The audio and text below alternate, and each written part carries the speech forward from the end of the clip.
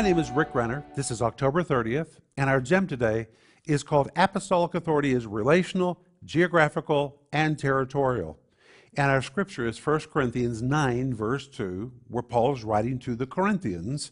And to the Corinthians he says, "If I be not an apostle unto others, yet doubtless I am to you." This word doubtless, the Greek word gar, which means indeed, emphatically, I am to you. But in this verse, Paul said, I'm not everyone's apostle, but I am to you. Why was he an apostle to the Corinthians? Because he had lived there, he had a relationship with them, it was a territory where his ministry had functioned. Be very careful about anyone who claims to be an international apostle. Those people obviously don't understand what is an apostle. To be an apostle means you have to have a relationship with people to whom you have apostleship.